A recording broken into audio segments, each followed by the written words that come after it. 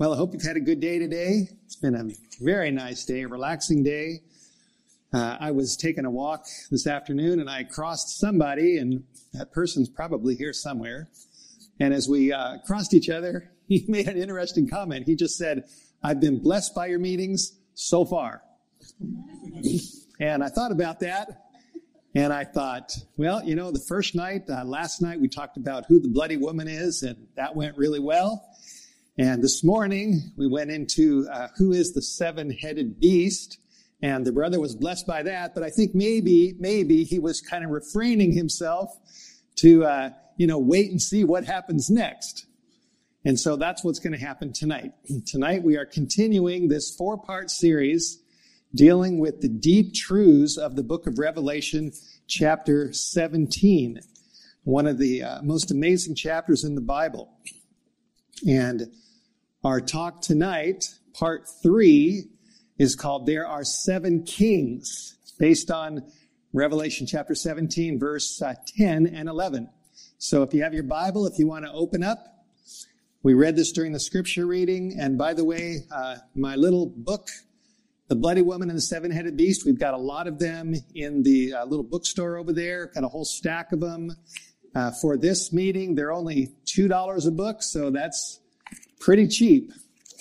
And there's a lot of information in this. This book is a missionary book.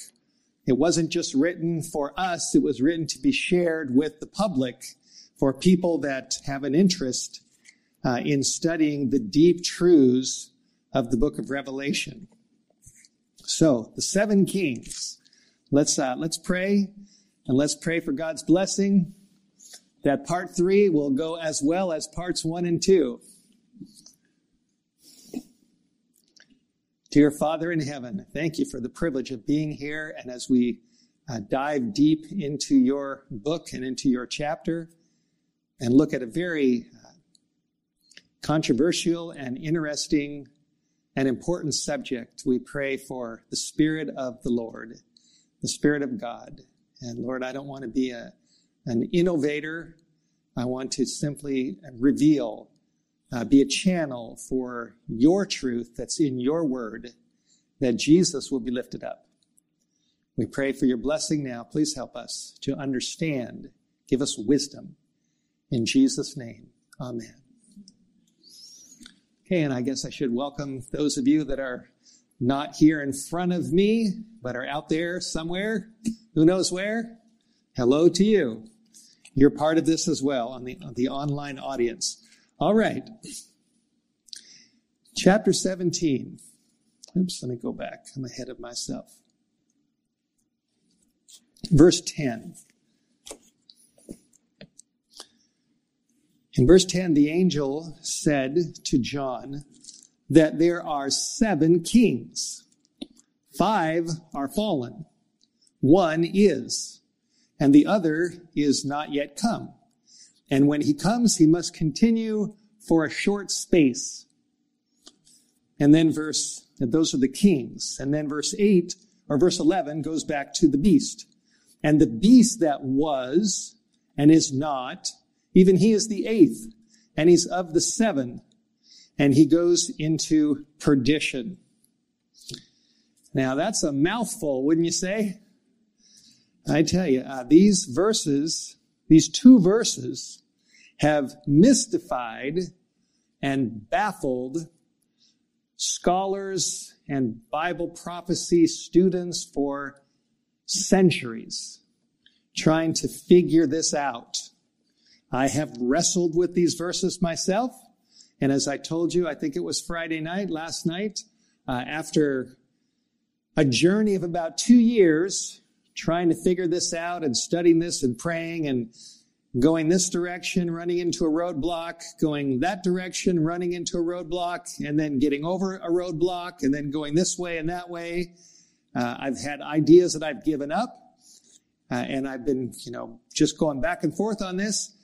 The pieces finally came together to the point where I felt comfortable to stand in front of an audience and share my views. So that's where we're going. We're going to take a look. I'll share with you my view. And of course, I encourage everybody, I always do this, to test everything by Scripture. That's what we want to do. Test it by the Bible. Now let's go back to verse 9.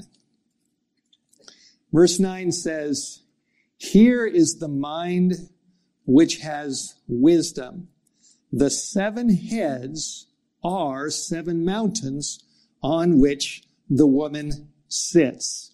And I've talked about this last night and this morning, that I've adopted a principle which I call the symbol to literal principle. I gave you examples of those principles in Daniel 2, Daniel 7, Daniel 8, Revelation 17, that when a symbol is used and then an angel or a prophet interprets the symbol, we see over and over again that the application is literal. And so I accept that application when it comes to the 7 heads, which are the symbol, are, which is the application, the 7 mountains on which the woman sits. And as I've mentioned this before, mountains in the Greek, Strong's Concordance says it can also mean hills. And Rome is famous for centuries as the city of 7 hills. And there you can actually see those 7 hills right there. They have different names.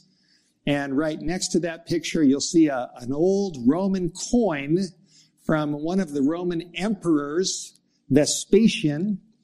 And you can see, if you look closely, that that old coin of Rome depicts a woman sitting on 7 hills. So the 7-hilled city of Rome is classic.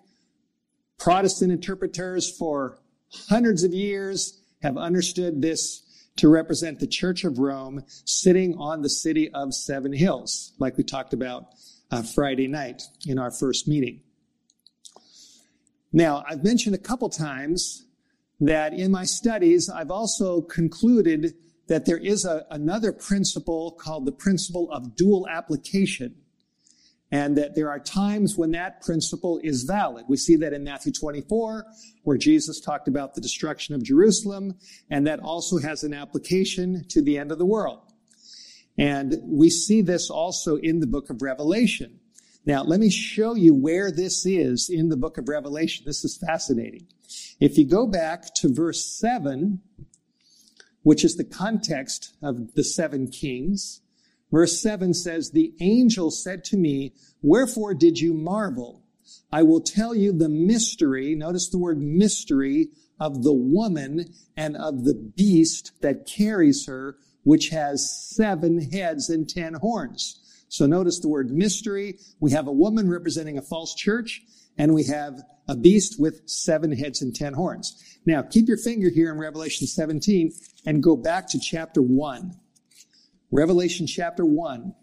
And I don't remember exactly how many months ago when I was studying this, and it sure seemed to me that the Holy Spirit, as I was trying to figure this out, led me to Revelation chapter 1. And I saw something that I'd never seen before. You know, the lights just go on. In Revelation chapter 1, John sees Jesus walking in the midst of how many candlesticks? 7. 7 candlesticks. And then if you look at verse 20, Jesus begins to explain this. He's beginning to explain the mystery. Notice the word mystery. We just saw that in chapter 17. The mystery of the 7 stars, which you saw in my right hand, and the 7 golden candlesticks.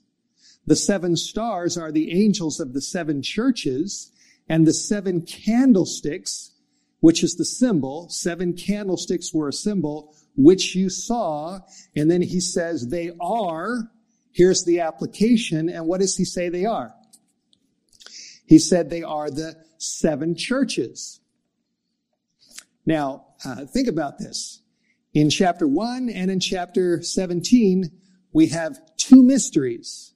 Jesus said, "I'm going to explain the mystery." And the angel said, "I'll tell you the mystery." So 2 mysteries. We also have 2 women, really. We have the false woman in chapter 17, and then we have Jesus talking about his church in chapter 1. We also have two interpreters. In chapter 1, Jesus is the interpreter, and in chapter 17, the angel is the interpreter. So, two mysteries, two women, two interpreters, and we also have two sets of 7. We have 7 churches, and we have 7 heads. So, do you see the parallels? There's clear parallels. 2 mysteries, 2 churches, 2 interpreters, and 2 sets of 7s. Now, if you go back to let's see, where is it? Verse 11, Jesus says in chapter 1, verse 11, I am the Alpha and the Omega, the first and the last. What you see, write in the book and send it to the 7 churches, which are where? They're in Asia. Now, notice these parallels. Here I have a slide here where we have the 7 churches, which were in Asia, which is modern-day Turkey. And there literally were 7 churches there, weren't there? You can do your homework on this. You can study these churches. You can go to read about the town of Laodicea, of the city of Ephesus, Thyatira, Sardis, Philadelphia, Smyrna, Pergamos. Those were real churches that were in Asia. So what we have is Jesus says the 7 candlesticks are the 7 churches, which were literal churches in literal Asia. And then we also have the 7 heads are 7 mountains on which the woman sits, literally in Italy. So we have Asia is the location of the churches of Jesus Christ. And Rome, at that point, is the location of the false church sitting upon the city of 7 hills. Are you following me? See the parallels? 2 churches, 2 sets of 7s. 2 mysteries that are being explained by Jesus and by the angel.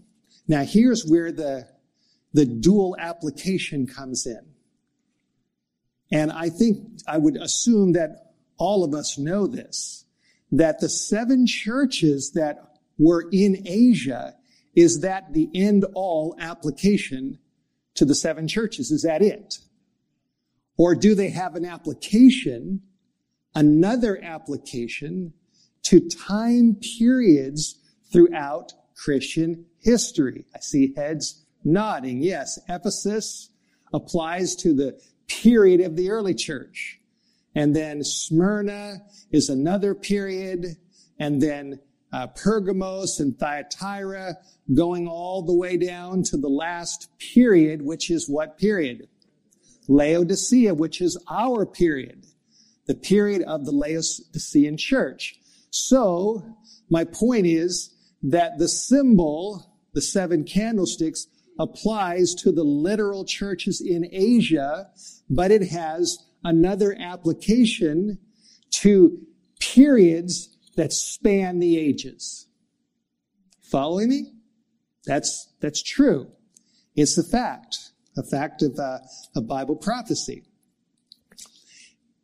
In the same way, because we have the parallels between chapter 1 and chapter 17, I also see an application not just to the literal 7-hilled city of Rome. The 7 heads are 7 mountains on which the woman sits, but there are also 7 kings that span the ages. 7 kings. And there's some debate whether the 7 kings are separate from the 7 heads or whether the 7 heads apply to the 7 mountains and then also to the 7 kings. I favor the latter view, that the 7 heads have an application to the literal 7-hilled city of Rome, and then the 7 kings have a secondary application, or the 7 heads have a secondary application to 7 kings. So are you following me? I know this takes close thought, but the 7 heads represent the 7 mountains on which the woman sits, but they also apply to 7 kings that span the ages. Just like the 7 churches apply to the literal churches in Asia, but they also span the ages. Same thing, a principle of dual application. Now, let's go back to chapter 17. Verse 9, the angel said, "Here is the mind which has wisdom. The 7 heads are 7 mountains on which the woman sits." And then he continued and says, "And there are 7 kings as well." Now, when we talk about these kings, based on the principle, which I call the Daniel and Revelation principle, that we stick to Daniel and Revelation to try to understand Daniel and Revelation, 7 kings, the word king in prophecy also means kingdom. And that's very clear from Daniel chapter 7. And remember, chapter 17 in Revelation is linked to chapter 13, which is linked to chapter 12, which takes us back to Daniel 7 and to Daniel 2. They're all linked together. And I realize you have to have some background in prophecy in order to follow this. It's almost like Revelation 17 sort of assumes that we know chapter 2, that we know chapter 7, that we know Revelation 12 and 13, and then it starts putting all these pieces together based on the fact that we have a knowledge of those other chapters. God wants us to understand Daniel and Revelation. So in Daniel 7, and you can see this on the screen, I'll just go through this briefly. Daniel 7, verses 4 to 7, Daniel had a dream of 4 beasts. Remember that? 4 different beasts. And notice verse 17. In verse 17, Daniel 7:17, and I want us to see this in your Bible. This is very important. Daniel 7:17 says, "These great beasts, which are 4, how many are they? 4. How many kings are we dealing with in Revelation 17? 7. Now here we've got 4. And I'm going to build my case that these 4 are the first 4 of the 7. These great beasts, which are 4 kings, which shall arise out of the earth. And we also know from there I've got it, 4 kings. Those 4 beasts are 4 kings. We have 7 kings in Revelation 17:10. And here we have 4 in Daniel 7, verse 17. And we know from verse 23 says the 4th beast shall be the 4th what? Kingdom upon the earth. So 4 beasts are 4 kings, which represent 4 kingdoms upon the earth. You following me? A beast is a king, and a king is a kingdom. And we know from history, this is basic history, that the 4 kings or kingdoms in Daniel 7 started with Babylon, and then Persia, and then Greece, and then Rome. Following me? We know that from the study of Daniel 2 in history, and we know that from Daniel chapter 7. And let me see what I've got here in my next slide. 4 kings. Did I go to yes, I did that. Babylon, Persia, Greece, and Rome. All right, now let's go back to chapter 17. Revelation chapter 17. And this is going to come together. Based on the Daniel and Revelation principle, we know that kings represent kingdoms. Based on the Daniel and Revelation principle, it makes sense to me that we should look for the identity of the 7 kings or kingdoms within the prophecies of Daniel and Revelation. Because chapter 17 is based on 13, which is based on 12, which goes back to Daniel 7. So it makes sense that 17 is building on previous prophecies. All right, so now here's the 2 verses. got them on the screen there. And you've got to really, put on your Sherlock Holmes hats and your detective hats and take a close look at this verse. And I like the talk that Norbert gave earlier today, where he mentioned that the mind that has wisdom is a humble mind. I really appreciated that talk that he gave. I'm a strong believer in that we need humble minds to take a look at what God says. So, look at this again. There are 7 kings. 5 have fallen. And that from the point of the angel, he's looking back. And he says 5 have fallen. Then he says 1 is. That's the present moment when the angel was talking to John. And then he said, and the other one has not yet come. That's future. And when he comes, he must continue a short space. So that verse is talking about the kings. But then the next verse is talking about the beast itself. The beast that was, which is in the past, and is not, that's present, is himself also the 8th, and he is of the 7, and he's going into perdition in the future. So if you really, look at this carefully, what's happening is that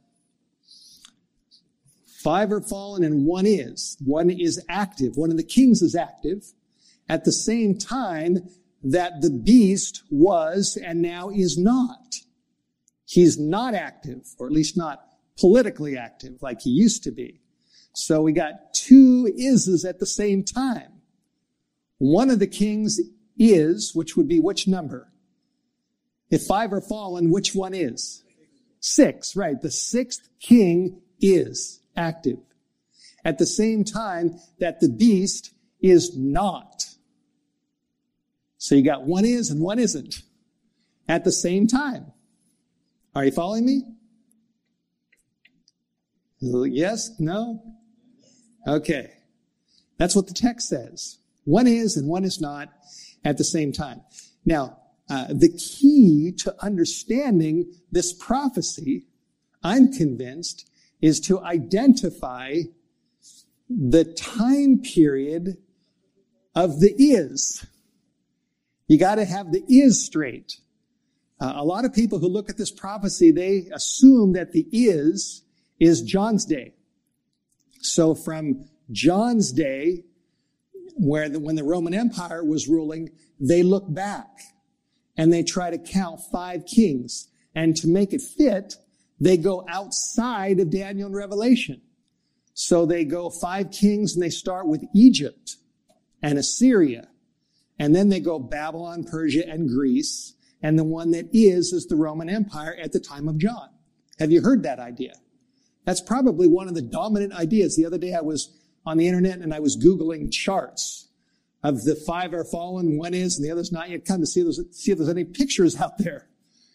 Because I have to create this on my own because I've never done this before. What I'm doing here, I've never done before. I've never had a meeting on this before. I've never had slides on this before. I've created these slides for you, for this meeting. And I was looking for some charts to make it easier on myself. And when I went on to the internet and looked for pictures, I saw many charts that said 5 are fallen, Egypt, Assyria, Babylon, Persia, and Greece. And I thought, that's not right. Because the point of reference is not John's day. As we've already talked about earlier, the point of reference, as I talked about in the last meeting, and I'm not going to repeat all that I did in the last meeting, is John is taken by the angel away into the wilderness by an angel who is one of the angels with the 7 last plagues. So chapter 17 is an end time chapter, not a first century chapter. John is taken away in the Spirit and he goes into the wilderness. And we talked about that in the last meeting. And not only that, he sees a woman on a beast that has no crowns on its heads or its horns, indicating that this beast and this woman has been wounded. And as we read in chapter 13, and you actually see the wound mentioned 3 times in chapter 13. Chapter 13, verse 3, verse 10, and verse 14 all describe the wound. That the angel then takes us in chapter 17 to the time of the wound, which we talked about in the last meeting. What is the year of that wound? Remember that? 1798, which Daniel's prophecy tells us, Daniel 12, at the end of the 1260 years, it takes us to the time of the end. And in the time of the end, knowledge increases. Because now we've got more information that people in the past have not had. They've never been able to really understand this prophecy until you get to the time of the end. So I'm convinced that 1798, the time when the woman is in the wilderness on a beast with no crowns,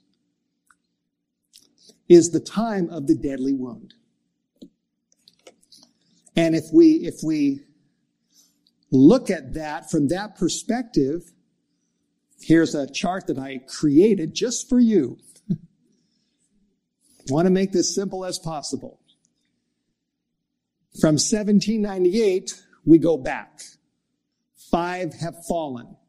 And who would those 5 kings or kingdoms be based on Daniel 7, Revelation 12, and Revelation 13? The 5 that have fallen would be Babylon, Persia, Greece, Imperial Rome, and then Papal Rome during the 1260 years. 5 have fallen. And then it says 1 is. 1798 was when the 5th one fell. Remember, there's 4 in Daniel 7, right? 4 kings. Babylon, Persia, Greece, Rome. That's 4. And then the 5th one is the beast in Revelation 13 that gets a wound. That's number 5. And at that point, the 5th king has just gone down. The woman is in the wilderness. The crowns have been knocked off. And the beast has received a deadly wound. And then we've got 1 is, which is the 6th king, which we've got to try to figure out. And then the 7th king is still coming. He hasn't come yet. And when he comes, he's going to continue for a short space. And in 1798, look at the bottom line, the beast that was during the 1260 years.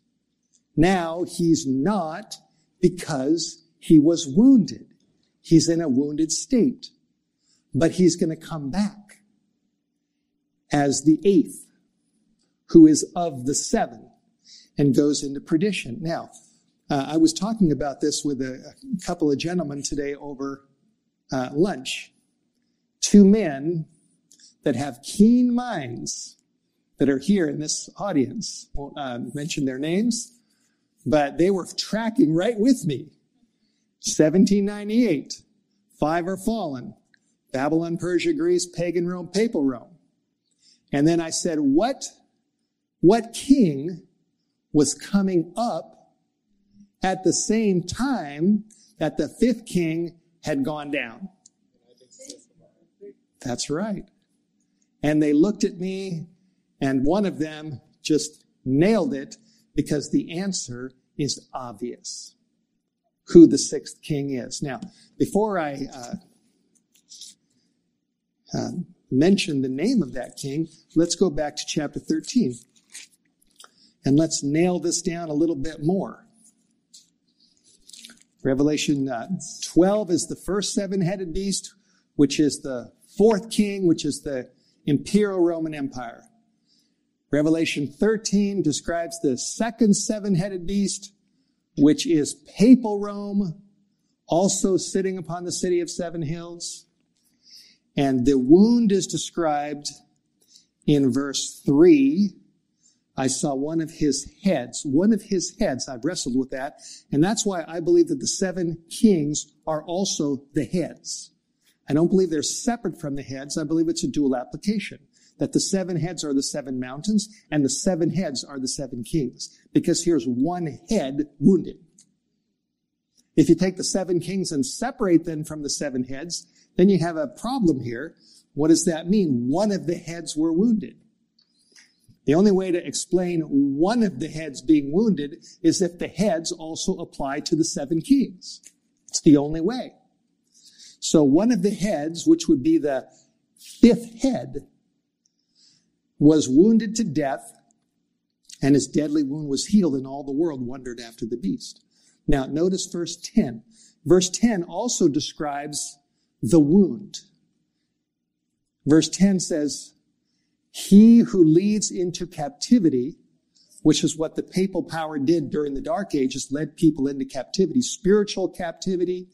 And then it says he will go into captivity. He's going into the wilderness stage. He who kills with the sword, which is what the Roman Church did, through the sword of civil governments. Romans 13 says that the civil governments don't bear the sword in vain. The sword applies to civil authority. And it was civil authority that established the papal power in the time of Clovis and in the time of Justinian. And now it's the civil power that knocked him out.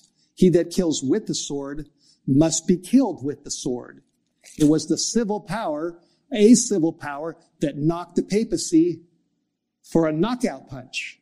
And what civil power was that? France, that's right. During the French Revolution, the time of Napoleon, the Republic of France removed the papal power by taking the Pope into captivity. Took Pope Pius VI captive. And we know that this is the time of the wound, because if you go down to the end of verse 14, it talks about the beast which had the wound by the sword and did live. So we know the wound is in verse 3, the wound is in verse 10, and the wound is mentioned in verse 14. That's very clear. So in verse 10, the beast is going down. And in verse 11, another beast is coming up. Coming up at the same time. Are you following me?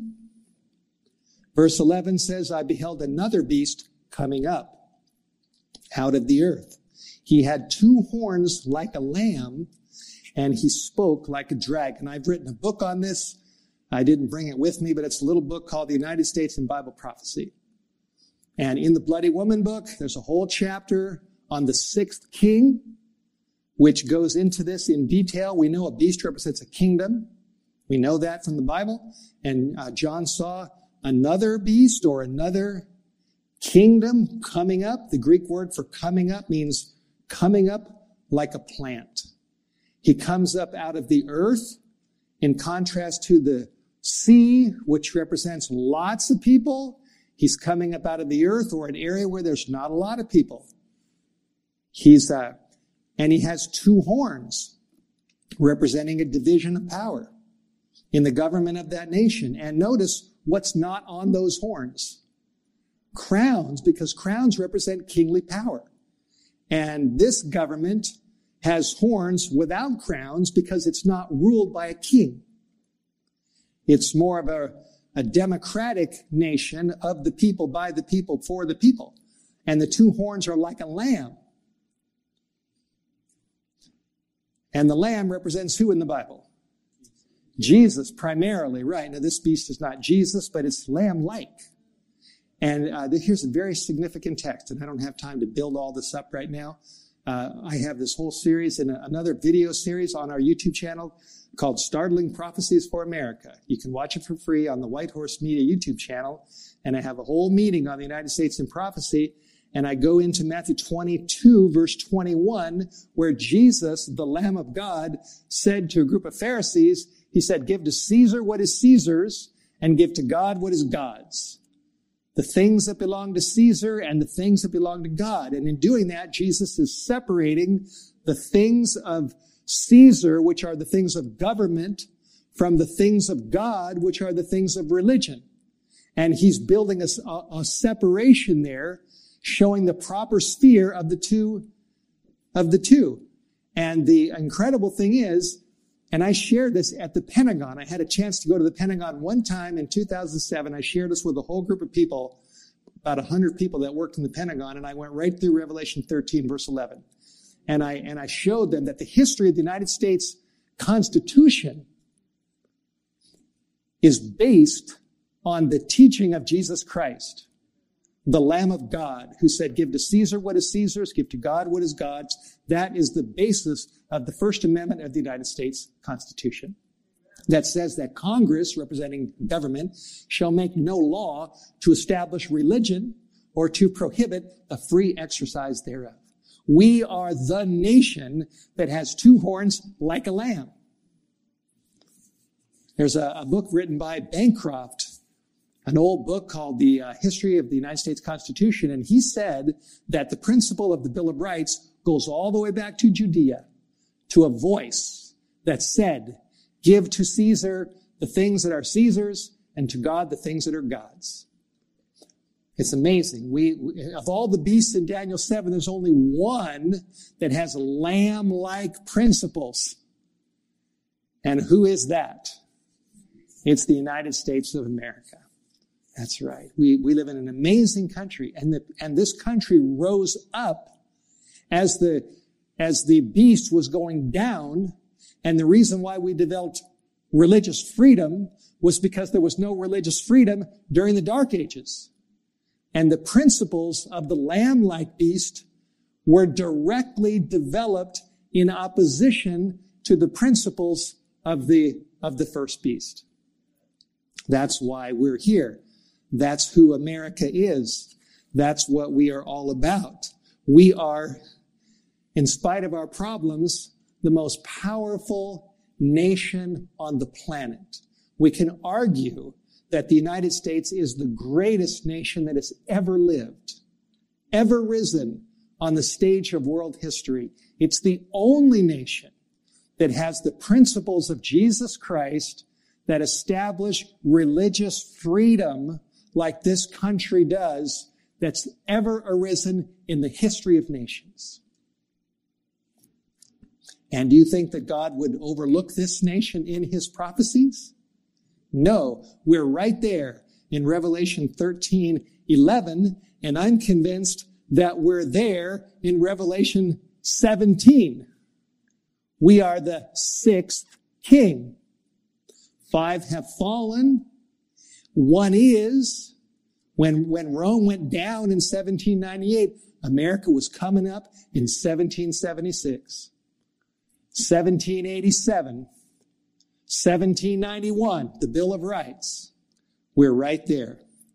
So, if we go back to my little chart here, we've got 5 have fallen from 1798 looking back. Babylon, Persia, Greece, Imperial Rome, Papal Rome during the 1260. 1 is, which is the United States of America, the sixth king. And then we have to figure out, well, who's the seventh king that hasn't come yet and comes for short space? And you go down below that, the beast that was during the 1260 is not in 1798 because he was wounded. He comes back as the eighth, and he's of the 7. He's in there among the 7. And he's going to perdition. So now, I think I built a pretty good case. I think it's pretty solid. When you go from chapter 17 back to chapter 13, you see the beast wounded, you see him going into captivity, he's going down, and the next king's coming up. Right? I think that's solid information. To me, it makes perfect sense. So now, if that is correct, who is the 7th king who hasn't come yet and is coming for a short space? Let's try to figure this out. Are you tracking with me? Okay, good. All right, 5 have fallen. Babylon, Persia, Greece, Imperial Rome, which was the first 7-headed beast. in chapter 12 of Revelation. Papal Rome during the 1260, wounded in 1798. He's the second seven-headed beast. One is, which is the United States, with two horns like a lamb, rising in 1776. The other's not yet come. We haven't figured that out yet. And then the beast that was during the 1260 is not in 1798 because he's wounded. He's now in the wilderness. No crowns on the heads or horns. Comes out of the bottomless pit, is revived. That's the revived papacy, which is the third seven-headed beast. So we have the three beasts representing phases of Rome. Imperial Rome, Papal Rome, and then wounded, and then Papal Rome coming back as the eighth king. You tracking with me? All right, so now let's zero in on the seventh king.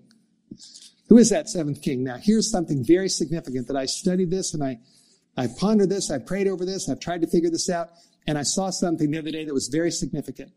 And that is that king number 4, you can see on the left side in the blue, king number 4, imperial Rome, and king number 5, which is papal Rome during the 1260, they represent you have the fourth king, and then the fifth king is a phase of the fourth king.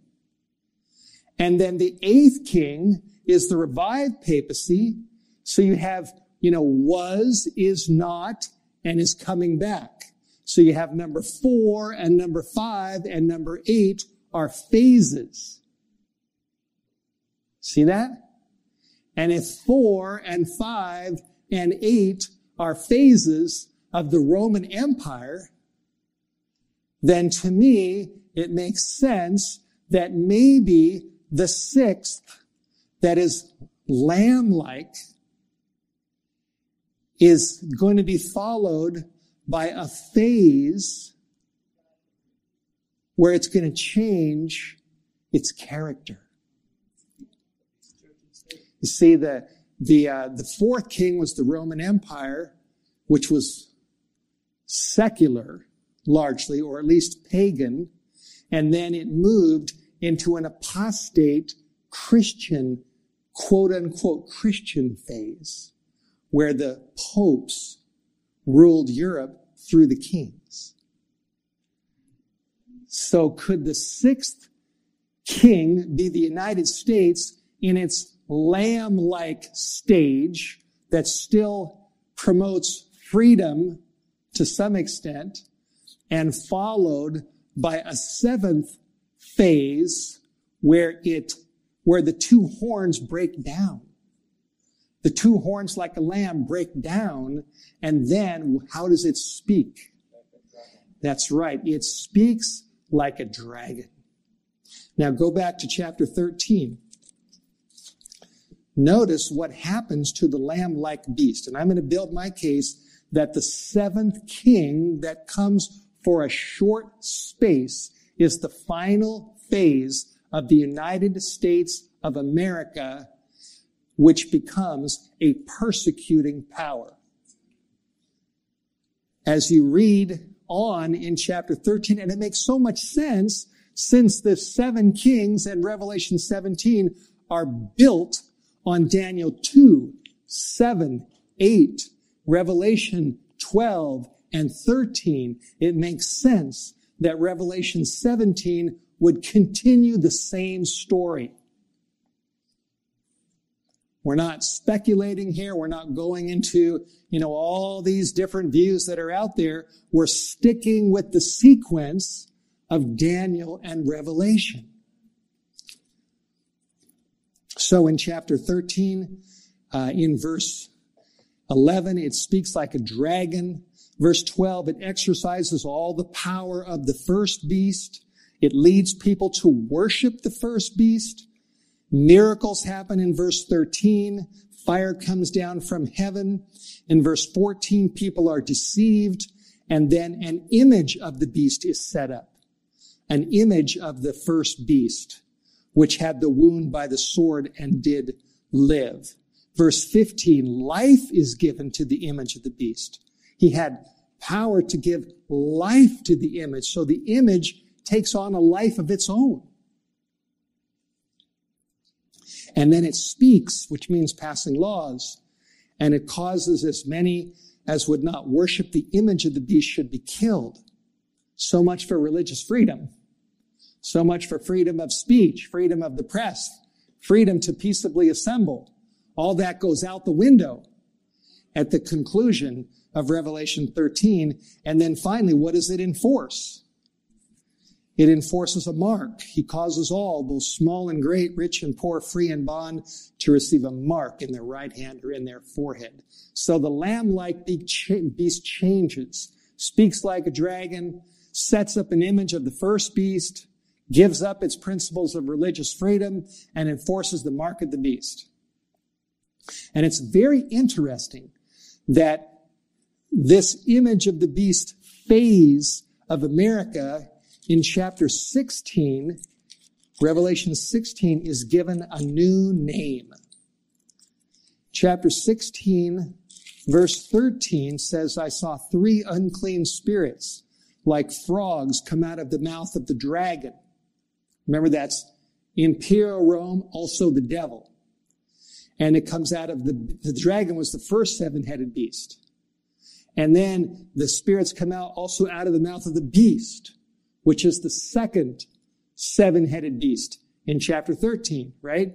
First one in chapter 12, second one in chapter 13, and then it also comes out of whose mouth?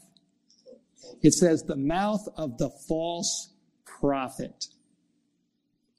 So America, then in its freedom denying stage, has a new title. And the title is the false prophet. And if you look at chapter 19, Revelation 19, verse 20,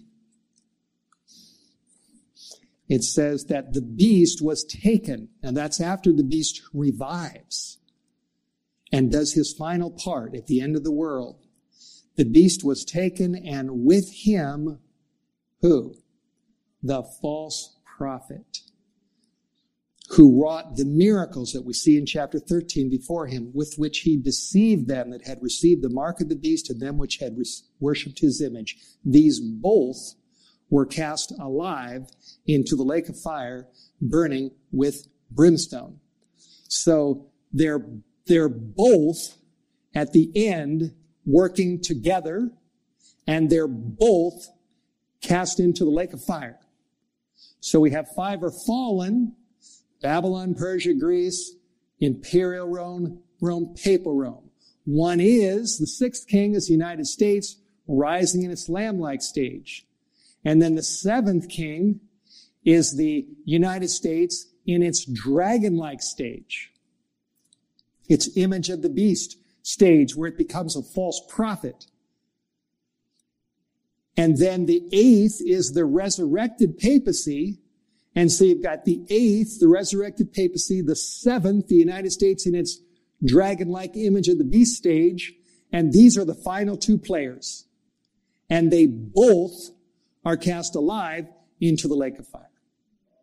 Those are the 2 final players at the end of time.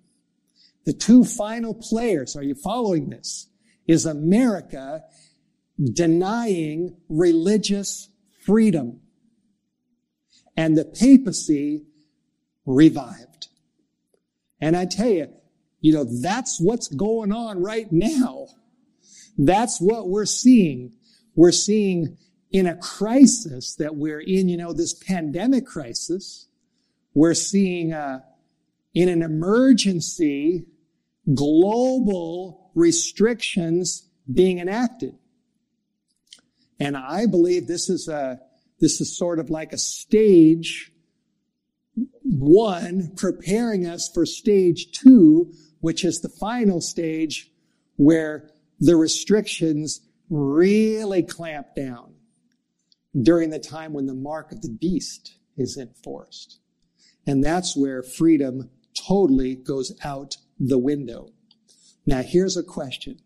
Why is America called the false prophet at the very end? I've thought about that, and it just, I believe the Lord has been guiding my mind. And this is the conclusion that I've come to, is that when the crisis that we're in right now continues to deepen, crisis is not going to go away. I don't think we're ever going to get back to, quote, normal. I think where things are unraveling and we're stepping up the pace. Strong connections between the Vatican and Washington, D.C., as I talked about last night. We are moving into the final events, which eventually will be rapid ones. And when that time comes, there will be a global solution. As the judgments of God continue to fall in this world and disasters continue to increase, as morality goes down, as society unravels, as freedom continues to disappear, we're going to eventually reach the tipping point, and there's going to be a solution between the Vatican and America. And the solution they're going to say is the enforcement of the mark of the beast. America is going to say, this is what we all need to do together. Together, we need to all go along with the mark.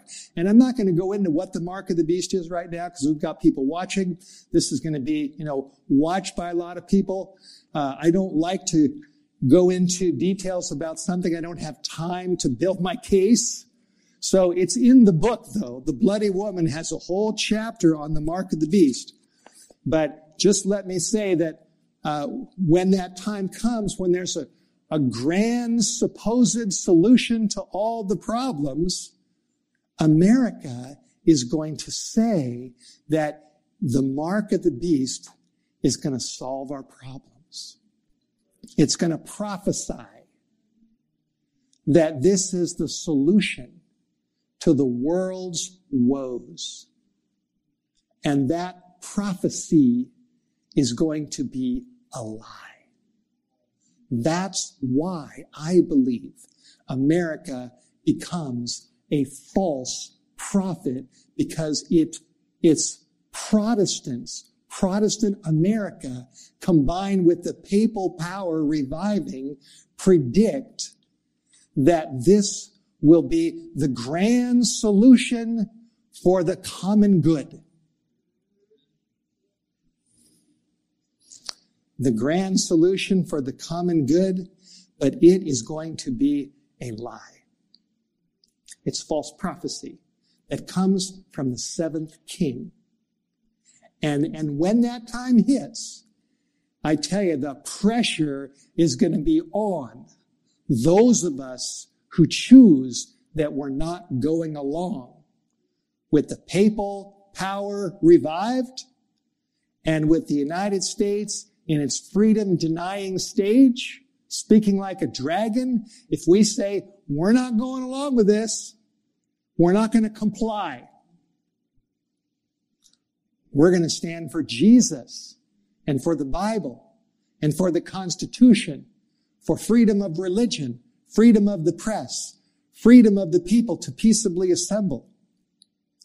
We're going to stand for conscience and for God and for the Bible and for truth. And I tell you, when that time comes, we will become the eye of the storm.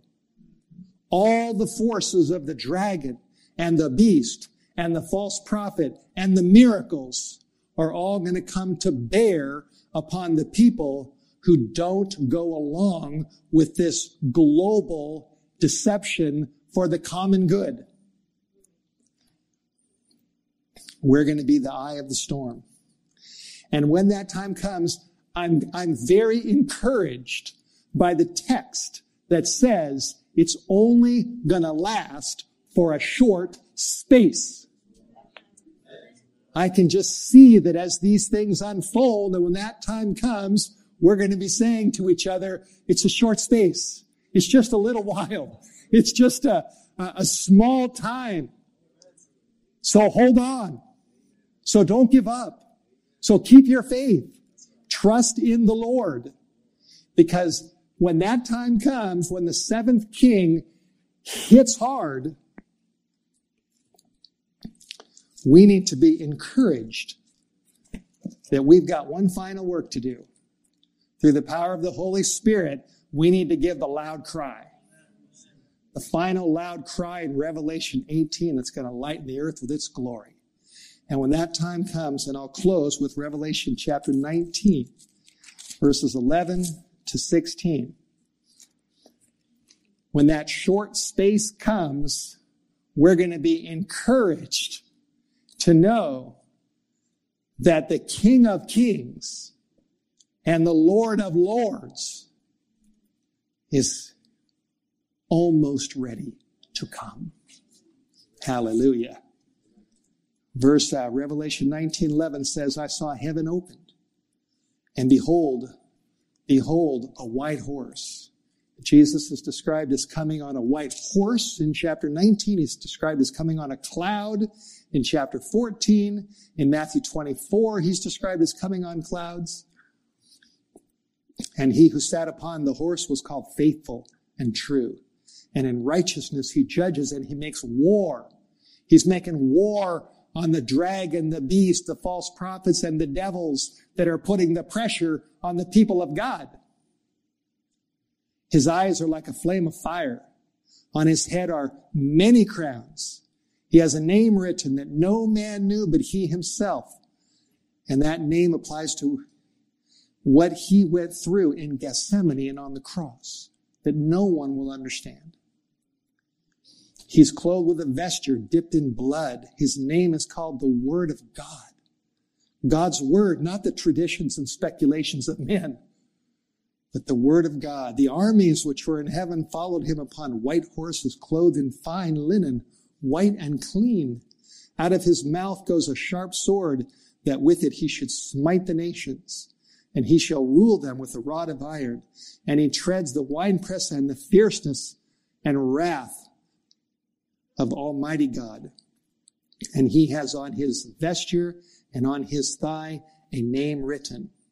And the name is King of Kings and Lord of Lords. Hallelujah.